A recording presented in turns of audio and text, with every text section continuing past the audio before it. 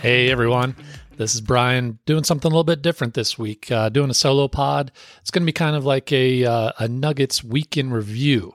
If you've listened to any of our past episodes, you know the Nuggets are my favorite. I like to talk about the Nuggets quite a bit. So I thought I'd do a shorter pod, but kind of review what's happened this past week. I figure this will be beneficial for a couple different reasons. If you're like my family and friends in Denver, then obviously it's a little difficult to actually watch the games nowadays. And also, if you're like me and you just can't get enough of the Nuggets, then hopefully this will be another good way to just see what I think is interesting about the team going on right now. So with that, let's get started. To review the games that happened, we had 4 of them. First one was opening night, ring night. It was the Lakers in town, and we had been waiting 47 years for this night. Nuggets got their rings, raised the championship banner, and it seemed like the crowd was super hyped for everything going on, and it lived up to the hype. The rings were pretty cool. They're giant, of course, and they look good. And then they had kind of like a ring inside of a ring with a little mini banner. I thought they were pretty cool. Just championship rings in general are just ridiculous, but you could tell when the players saw them, they were pretty blown away too. So I thought that was a great start. And then when the banner was being raised, it was just, I don't know how to describe it. It was something that I never thought would happen, yet here are the players with their beautiful championship rings on, kind of touching the banner before it goes up. I thought that was kind of a cool touch. They all wanted to touch it just to say they did before it hangs in the rafters forever. So it was such a fun night. I felt so great for obviously Jokic being our leader, but Jamal Murray and Michael Porter Jr., just for what they've had to battle through with the injuries. Jamal came out when he was introduced and did his blue arrow celebration for the first time in a while. So that was probably my favorite moment. And then guys like Aaron Gordon, KCP, I love this team, and it was just so fun to watch the game. And I definitely got a little emotional at times, and it was just a great night. I enjoyed it all around. So what a way to kick off the season, and then hopefully we'll be doing it again next year. So once the game actually started, it felt like a playoff game.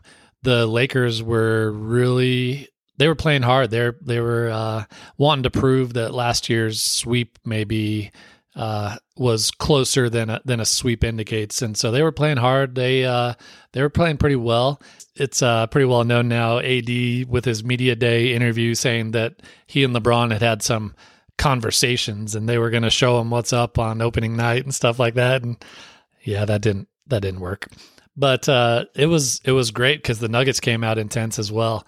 And so it really felt like a playoff game in game 1. And the Nuggets handled their business. They did really well. And something exciting for me happened is I actually tied Anthony Davis for the same number of points in the second half of that game. So I'm pretty proud of myself. I don't know if AD's as proud of that accomplishment as I am, but it was pretty cool to watch. And so Nuggets ended up winning 119-107. And truthfully, I don't even know if the game was that close. The Nuggets, they were not going to lose that night. So 1-0. Next game was the Grizzlies on the road.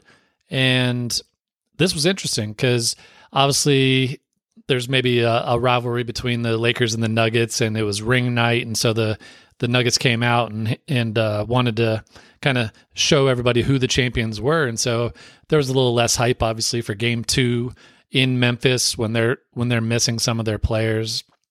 As ugly as the game was and as super physical as the game was, the Nuggets were still able to win. And it's just encouraging to see they don't have to play the beautiful brand of basketball that they're kind of known for. The Grizzlies were really trying to maybe frustrate the Nuggets and just be a little extra physical with them, figuring the refs weren't going to call a foul on every single play. And it worked. Like it was a low-scoring game. It was close, but the Nuggets really showed a toughness, I think more mentally maybe so than physically, because it was obvious on the court. The Nuggets are just a huge team, starting with Jokic, but also just every other position. We're pretty big. And so when teams do try and get physical, we can give it right back. So that was encouraging. One of my favorite things from that game was Zeke Naji had the best zero rebound game in NBA history. And what I mean by that is he was all over the place, and the Grizzlies couldn't box him out. Like he was a monster. And so they probably fouled him, I don't know, 4 or 5 times when Zeke was trying to get a rebound. And obviously he doesn't get credit for the rebound because he was fouled, but it was just so impressive to see. His nickname is Tenacious Zeke, and he was definitely showing it that night. And so I think it's hilarious. He got 0 rebounds, but if you watch the game, he was the main rebounder for the bench unit. So it was pretty great. The third game, it was the Thunder. Now, we talked about the Thunder in the NBA preview I did with Mason, and they are a great young up-and-coming team. They have a lot of talent. Shai Gilgeous-Alexander is a superstar. Oh my goodness, the Nuggets dominated. This game was on the road. It was an early start. It's a young team the Nuggets are supposed to be. It's like all the traps of a game where maybe the Nuggets in past years would have maybe taken it easy or not played their best. But this was one of the most complete beatdowns I've seen in a long time. Just everything you can imagine, the Nuggets dominated in. They played so well offensively, starters and bench. They were playing great defensively, and it was just so fun to watch. Like if they can play that way at all times, man, we're not losing. But it was really fun just because it was a quality opponent on the road. We're 2-0 on the road now, and that was one of our big concerns last year is kind of how we played on the road. But it just looks like the Nuggets are focused this year. They held Shai Gilgeous-Alexander to one of his career low games. And part of that is because of the bench. They're looking legit. And I just love the way they're structured with Christian Braun and Peyton Watson. They're just super athletes that just fly all over the place, and they're long. And so it just seems like the benches that we're playing so far have really struggled to do anything with them. Zeke's a big part of that. I mentioned him during the Memphis game. And Reggie Jackson's playing really well, kind of running the show for them. So Peyton Watson ended up having a career-high 17 points, but I'm just so impressed with how the bench is playing together. It was such a huge weakness for us last year, and it's getting really exciting with kind of how well they're playing so far. And they're young guys. Everybody except for Reggie and Jamal, they're still got tons of potential that maybe they haven't reached. And with this playing time and kind of playing together where they all fit, then who knows, they could keep improving throughout the year, which would be scary for the rest of the NBA. So 3-0 heading into another home game with the Jazz. And it was the second night of a back-to-back. So those are always rough with travel in between. And they didn't shoot well. You could kind of tell that it was a back-to-back. Everything they were shooting was kind of hitting the front of the rim. Just they weren't getting the jump that they normally do on their shots. So it was a little rough to watch. They weren't playing well in everything that they had done well in Oklahoma. They were kind of struggling a little bit in Denver against Utah, but Utah was playing hard. It was a close game. But again, it just kind of goes to show you the Nuggets are just a professional basketball team that just does just enough, even on off nights, to pull it out. And it was close, but it's really sticking out that the Nuggets can win in so many different ways. They're not going to have to outscore you. They can play a grinded out defensive night. They can play super physical. They can run up and down the court with you. Like any way you want to play, we can play, and we will probably play it better. So it's just so exciting. 4-0 to start the season. Obviously, you can't get any better than that, but just the way they're doing it too, it's getting pretty exciting. And we'll get more into that in a section here later on. I didn't mention Jokic too much in the review. I think most fans will agree that Jokic is our engine. Everything kind of revolves around him. So I don't want to make it all about Jokic, but I do want to have at least one section where we just talk about how amazing Jokic is. I got to do it. So the way this section will work is I will give a couple nominations of amazing, awesome things that Jokic did this week, but I will declare one the winner. That will be our favorite Jokicism of the week. Nomination number 1, he dominated Anthony Davis Jaren Jackson Jr., Chet Holmgren, and Walker Kessler. Those are probably four of the better defensive centers in the league. And he started out with them all in a row, first 4 games, and he was not bothered at all. He did so well in every game, and it just looks like he's kind of on a mission this year. So that is nomination number 1. Nomination number 2, he tied Jason Kidd and LeBron James with 107 triple-doubles. Now, this is all time, so he's tied 2 of the greats, and he did it in far less games. He's still got a long way to go. He's going to keep working his way up the list, but it's just really fun to see his names along some of the greats that have ever played.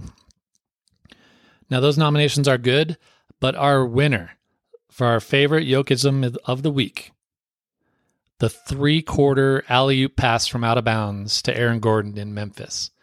Now, if you haven't seen this play, please look it up. It's ridiculous. It almost looks edited, as if it was one of those commercials they used to do where guys were making all sorts of crazy trick shots and stuff, because the ball kind of leaves the frame of the camera and then Gordon dunks it, just because the cameraman wasn't expecting it, because why would you? No one ever would even think to do that, but Jokic does. That pass was one of the best passes I've ever seen. So it's our winner for our first favorite Jokicum of the week. Second category is going to be our repeat confidence, meaning how confident am I in the Nuggets this week that we are going to repeat and go back-to-back as champions? Well, when you go 4-0 and pretty much win in every way possible and look good doing it, I'm going to say the confidence, it's at a 10. To borrow a line from DNVR, the vibes are immaculate right now. We are feeling good. We are starting to really think about, can we become one of the all-time great teams?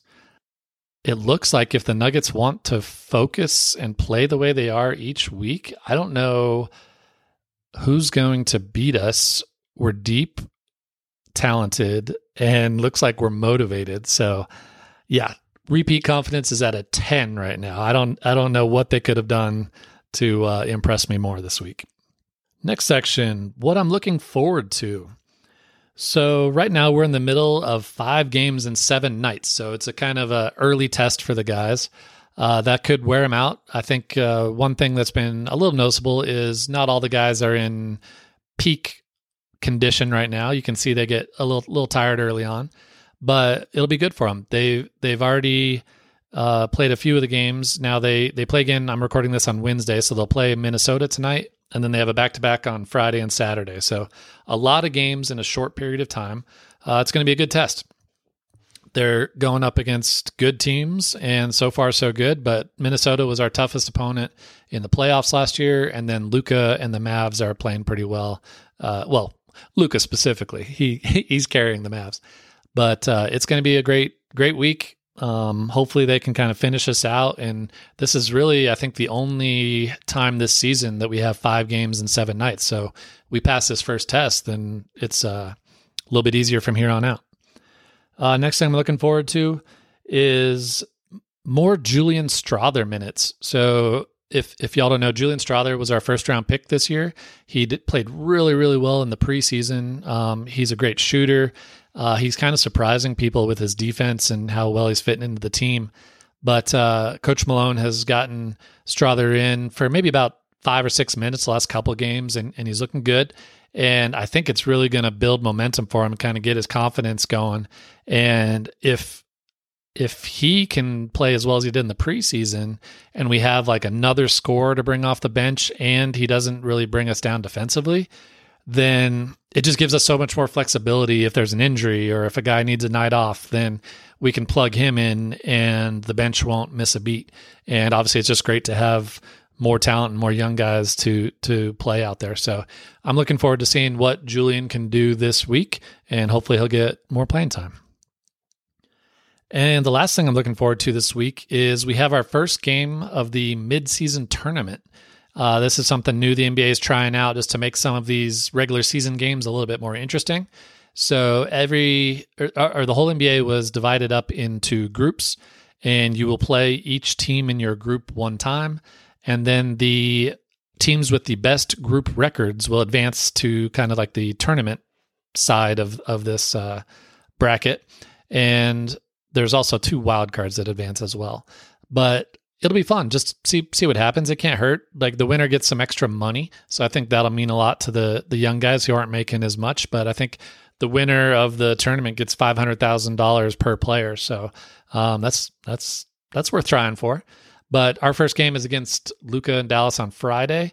They're pulling out like a special court for it, and NBA is trying to hype it up. So I'm all for it. I think it'll be fun. Like, why not? The games are going to be played anyway. Why not have something to keep track of, or a little bit extra significance to it? And if the teams don't want to do it, then whatever. But Nuggets are going to get that win.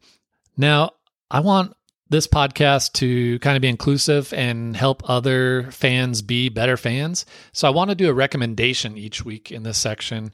And it could be a cool article that I read, or a podcast, or someone to follow on social media. It could be anything. I want to recommend something that I think, if you're listening to this podcast, that you'll probably enjoy as well. So my recommendation this week is a new basketball podcast called Six Trophies. It's hosted by 2 of my favorite basketball personalities, Shea Serrano and Jason Concepcion. And it's more on the silly side. Like, if you're looking for hardcore analytic stats and everything, then it's probably not for you. But these guys know basketball, and I think they're hilarious. So if you're looking for another podcast to listen to, then I would recommend Six Trophies. And my last section is, I wanted to admit that if you talk to me or listen to the podcast, I talk about the Nuggets quite a bit. Like I said, I love them. But I do have to admit that there are other teams in the NBA. So this section is called, Oh, There's Other Teams? Where I'll talk about other teams. Today we're going to talk about the James Harden trade. It just happened, and obviously it could be big, or it could be a whole lot of nothing. But the Clippers acquired Harden from the 76ers after Harden cried his way out of town.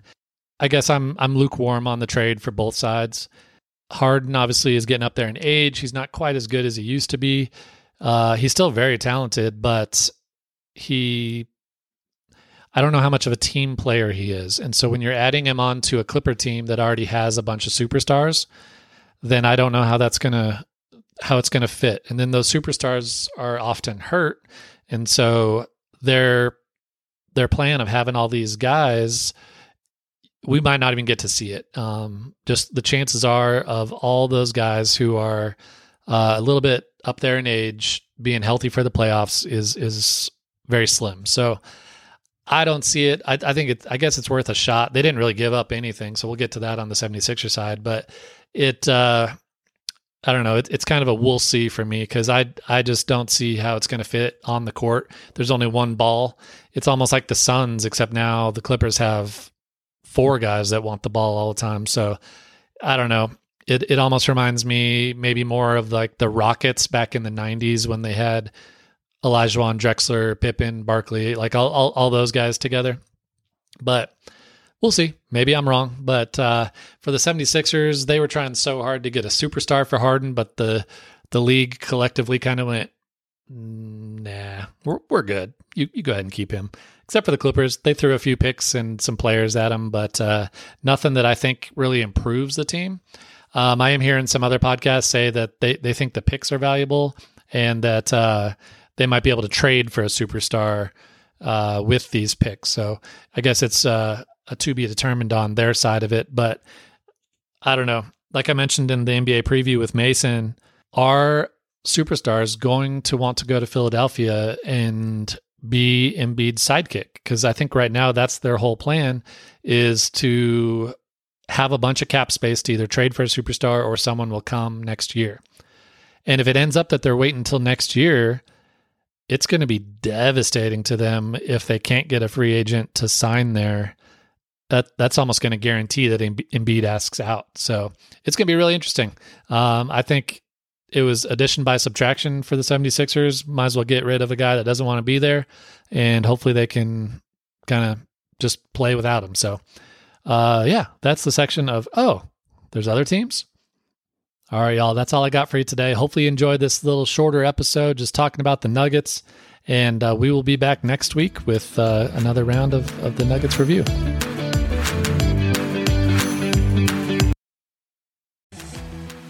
Hey, everyone. Thank you so much for listening today. If you haven't done so already, please subscribe to Fandom From Afar on either Apple, Spotify, or whatever podcast directory you like listening to on. It will help other potential listeners see that people are enjoying the show if there's subscribers. So if you can subscribe, it would mean the world to me. Thank you so much for listening.